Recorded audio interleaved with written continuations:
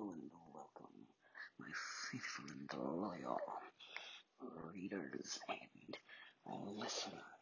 We are now back to our regular, normal schedule. So we're now back to doing our daily devotionals, which are divided into two distinct segments.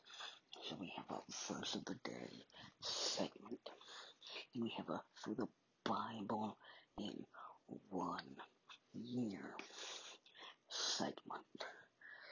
So our focus, we're on to July 11th. So yesterday we got all caught up with our through the Bible in 1 year segment. So today we're back to our regular normal thing. We're back to doing our daily devotional. And so our verse for today comes from Psalm 77, verses 11 and 12, which says, I will remember the deeds of the Lord. Yes, I will remember your miracles of long ago. I will consider all your works and meditate all your mighty deeds. Understand what the writer of this song is talking about. We need to back up to verse 1 of Psalm 77 and then go through verse 12 to understand what is going on. So here is what it says. It says, I cried out to God for help. I cried out to God to hear me. When I was in distress, I sought the Lord. At night I stretched out untiring hands, and I would not be comforted. I remembered you, God, and I groaned. I meditated, and my spirit grew faint. You kept my eyes from closing. I was too troubled to speak. I thought about the former days, the years of long ago. I remembered my songs in the night. My heart meditated, and my spirit asked, will the Lord reject forever? Will he never show his favor again? Has his unfailing love vanished forever? Has his promise failed for all time? Has God forgotten to be merciful? Has he in anger withheld his compassion? Then I thought, this I will appeal. The years when the Most High stretched out his right hand. I will remember the deeds of the Lord. Yes, I will remember your miracles of long ago. I will consider all your works and meditate on all your mighty deeds. So we just see in these 12 verses, is the psalmist describing a person who is in deep trouble, who has cried out to God, but who feels that God is not responding. So that's what we see in verses 7 and 9. However, if we find ourselves in a similar situation, we should do as this psalmist did and continue to call on God day and night, which is what verses 1 and 2 tell us. It says, I cried out to God for help. I cried out to God to hear me. When I was in distress, I sought the Lord at night.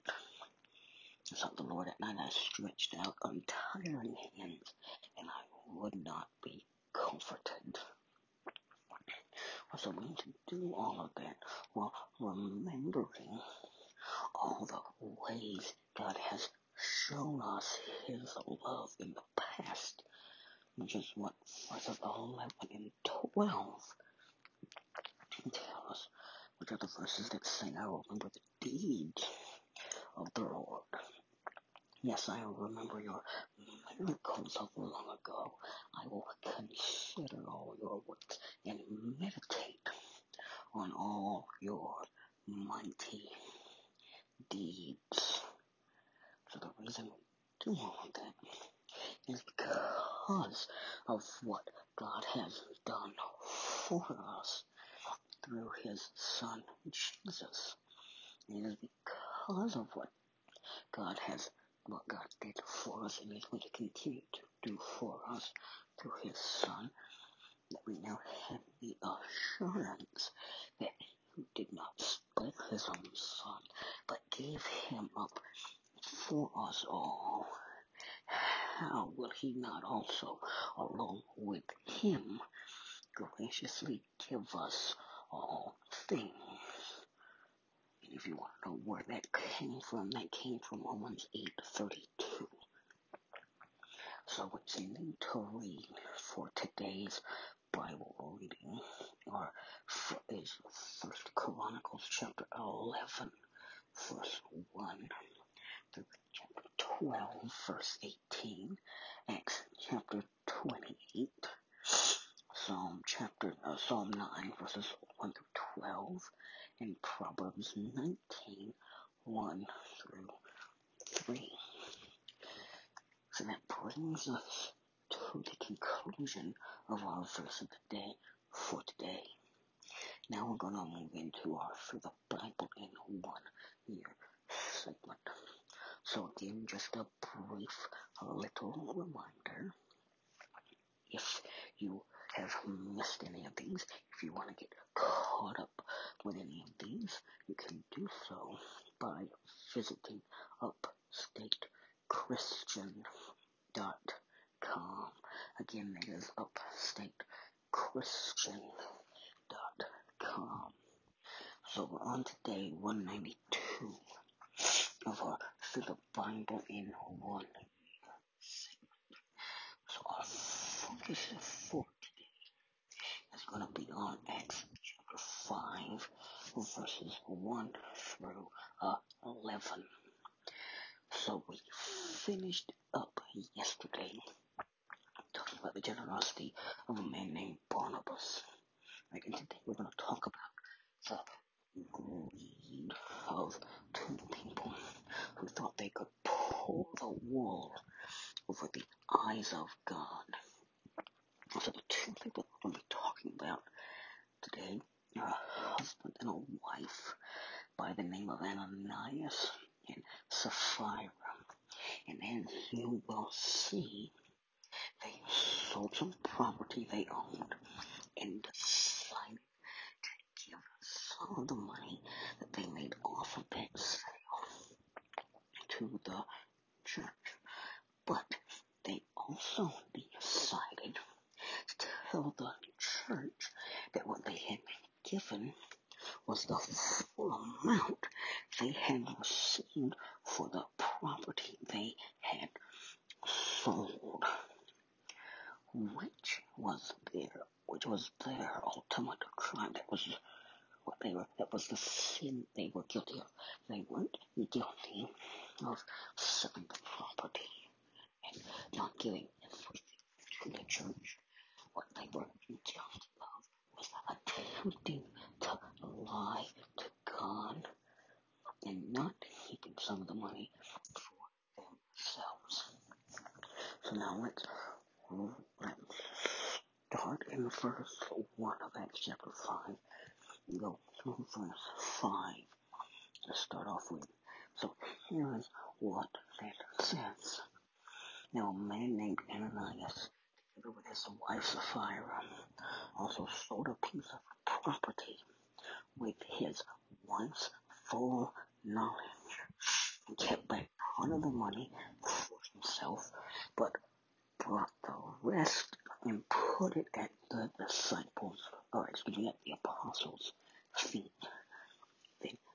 Peter said, Ananias, how is it that Satan has so filled your heart that you have lied to the Holy Spirit and have kept for yourself some of the money you received for the land? Didn't it belong to you before it was sold?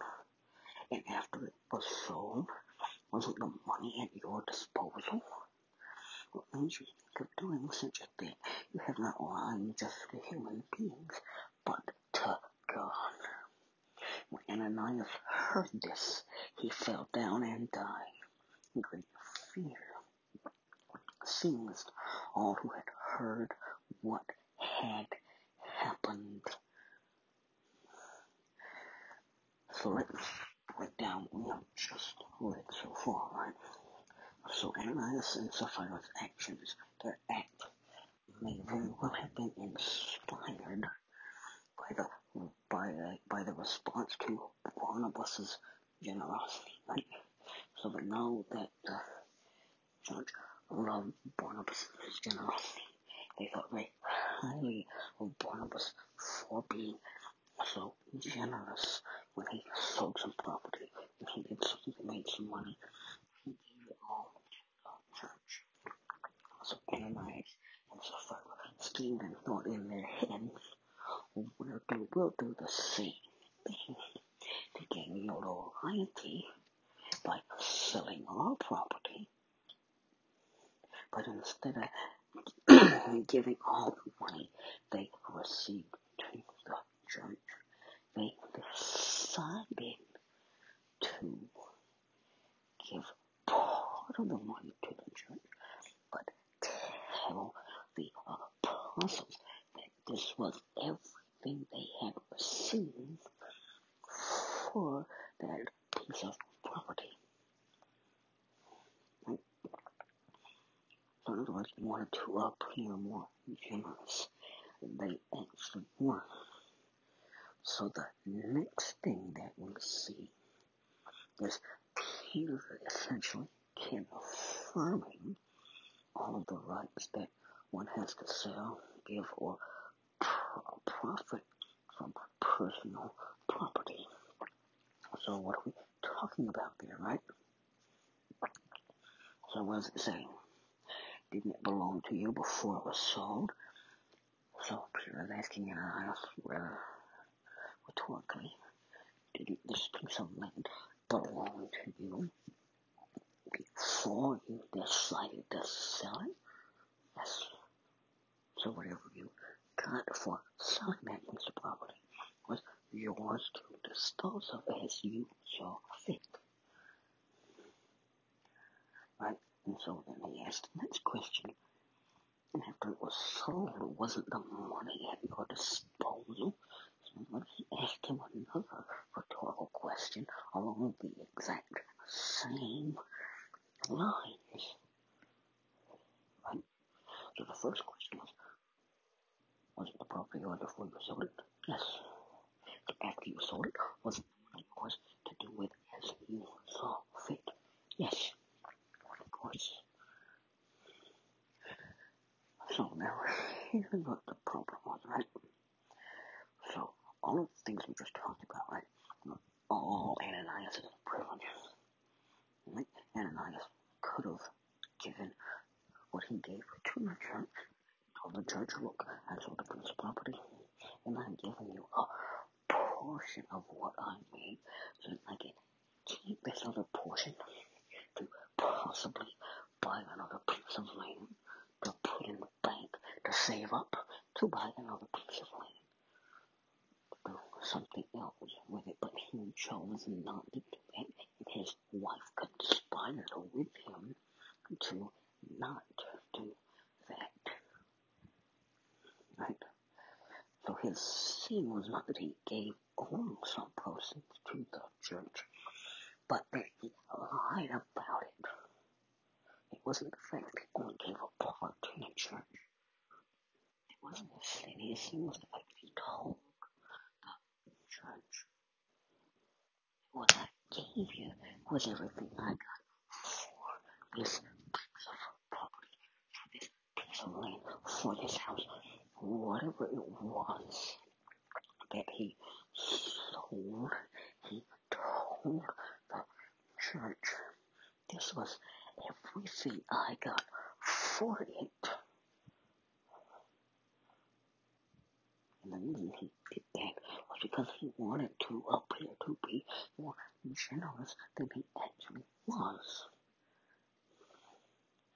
So in other words, he lied to the church, and since the church is indwelt by the Spirit, he therefore lied to God. It didn't matter if he lied to human beings, it didn't matter if he lied to the church. What mattered was that he lied to God. Right? He said, yes, this is everything I got for it. And what happened is he struck dead for doing that, right? And so that death, Ananias' dying here, confirmed God's displeasure at such self-promotion that essentially undervalued the presence of God. Now let's pick up in verse 6. So we just see what happened to Ananias. Now we're going to see what happened to Sapphira. So let's pick up in verse 6 and we're going to take it through verse 11. Now, here's what it says. Then some young men came forward, wrapped up his body, and carried him out and buried him. About 3 hours later, his wife came in, not knowing what had happened. Peter asked her, tell me, is this the price you and Ananias got for the land? Yes, she said, that is the price.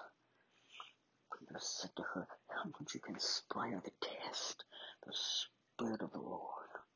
Listen, the feet of the men who buried your husband are at the door, and they will carry you out also. At that moment she fell down at his feet and died. And the young men came in and finding her dead, carried her out and buried her beside her husband. Great fear seized the whole church and all who heard about these events. So let's break down what is happening in this last section. So what is happening? We already know what happened to Ananias. And now we see what has happened to his wife, Sapphira. So we know that Ananias fell down dead. And he heard that you have not lied just to human beings, but to God. And so now at the beginning of this section, we see that some new men come in. They wrapped up his body, and they carried him out, and they buried him, right? So who were these people that took this body out, right? They were not church officials. They were some of the younger men who were among the believers. So that covers the part about who these young men were. So then, what is this whole part about? They wrapped up his body, they carried him out, and they buried him. So what is all that about? So what that is all about is that the burial practices of the day.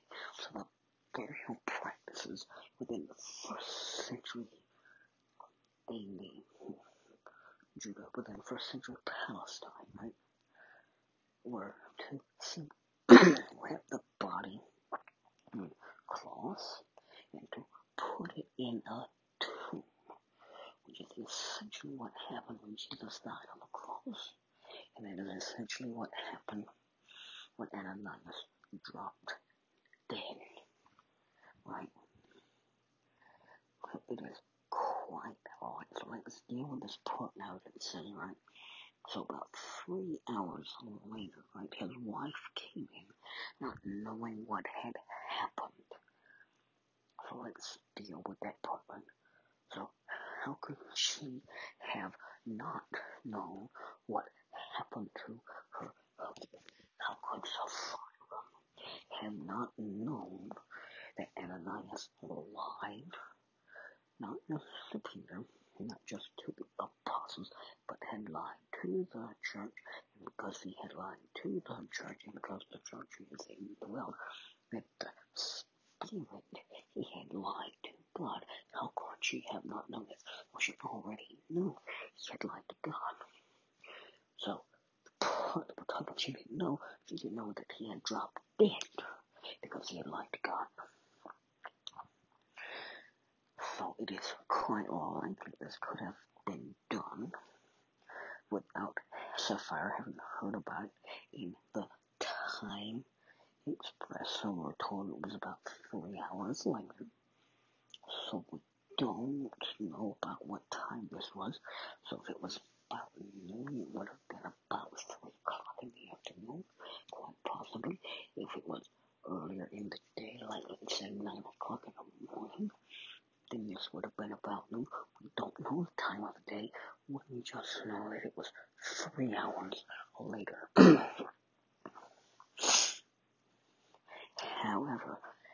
However, the act apart from family involvement is unusual, right? So there should have been some family involvement in the burial of Ananias. There was no family involvement in the burial of Ananias. And why is that the case, right? So what it suggests is recognition that Ananias had been struck down under God's judgment, right? So now let's look at the way this ends, right? It says, "Tell me, is this the price you and Ananias got for the land?"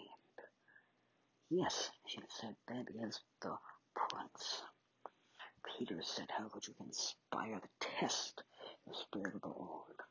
Listen, the fear of the men who buried your husband are at the door, and they will carry you out also." At that moment, she fell down at his feet and died. Then the young man came in and, finding her dead, carried her out and buried her beside her husband. So what do we see there? What's so important about that, right? What's so important about that, the small section, right? What's important there is that Sapphira had ample opportunity to do the right thing. She had ample opportunity to essentially confess, yes, we sold this piece of property. Yes, we received more money than what we gave to you. Yes, we conspired to essentially lie to you, and not just to you, but to God, in order to make ourselves look more generous than what we actually are. So that is what Sapphira is guilty of. And so now let's look at this last sentence here. Right, it says, "Great fear seized the whole church and all who heard about these events." So let's talk a little bit about that, right? So what exactly are we seeing? And what we're seeing is that God's judgment on the sin of Ananias and Sapphira caused an immediate response of humility and fear, which is the holy awe and reverence that makes us aware of our accountability to the Almighty God. And so in the proper fear of God and His justified anger and judgment against sin, God's people, those of us who are followers of Christ, those of us who have chosen to follow God, who have chosen to accept His free gift. That's who God's people are not a select nationality. God's people are not a select race. God's people are those who willingly choose to follow Him and who willingly choose to obey His commands and His directions and His guidance for their lives. So that a proper fear of God and His justified anger and judgment against God's people will soon conform to the ungodly ways of the world. So whatever I have in society did was no different than what the ungodly, than what the Roman people would have done, what the Greek people would have done, the people they would have done. It's what the Jewish leaders would have done, even though they were prohibited from doing it under the law. It's what they would have done, because they would have said, oh, look at how much we gave to the temple. Look at how much we gave to God. Aren't we so much better than everybody else? Because look at how much we gave. When in fact, they only gave as much as they did so they could brag about it, rather than saying, well, this piece of property was never really mine in the first place. God gave it to look after for a while. I sold it and made a little bit of money off of it. I'm going to give that money back to God. God requires it, not so that makes me look good, because I'm thankful for the opportunity to have been, I'm thankful for the opportunity to have looked after it for a short time. I'm thankful to God for having allowed me to have this piece of property for a while. I'm thankful to God for allowing the value of that piece of property to go up so much that I was able to sell it for a profit. So now I'm going to give either all of that profit back, or I'm going to give a portion of that profit back to God, because I'm thankful to God. So as a result of conforming to the ungodly ways of the world, we want to experience the power and the benefits of the Holy Spirit in God's miraculous presence, and we will find ourselves cut off from God's mercy and from His favor. So we see in this short little story that's stuck here in the beginning of the book of Acts is that the fear of the Lord was a necessary element of New Testament faith, and it must also be present as a part of and as a necessary element of biblical Christianity today. So that is where we will pick up tomorrow as we continue our journey through the Bible and through the book of Acts. Here's what you need to read to be prepared for that discussion tomorrow. So you're going to read 1 Chronicles chapter 12, verse 19 through chapter 14, verse 17, Romans chapter 1, verses 1 through 17, Psalm 9, verses 13 to 20, and Proverbs chapter 19, verses 4 and 5.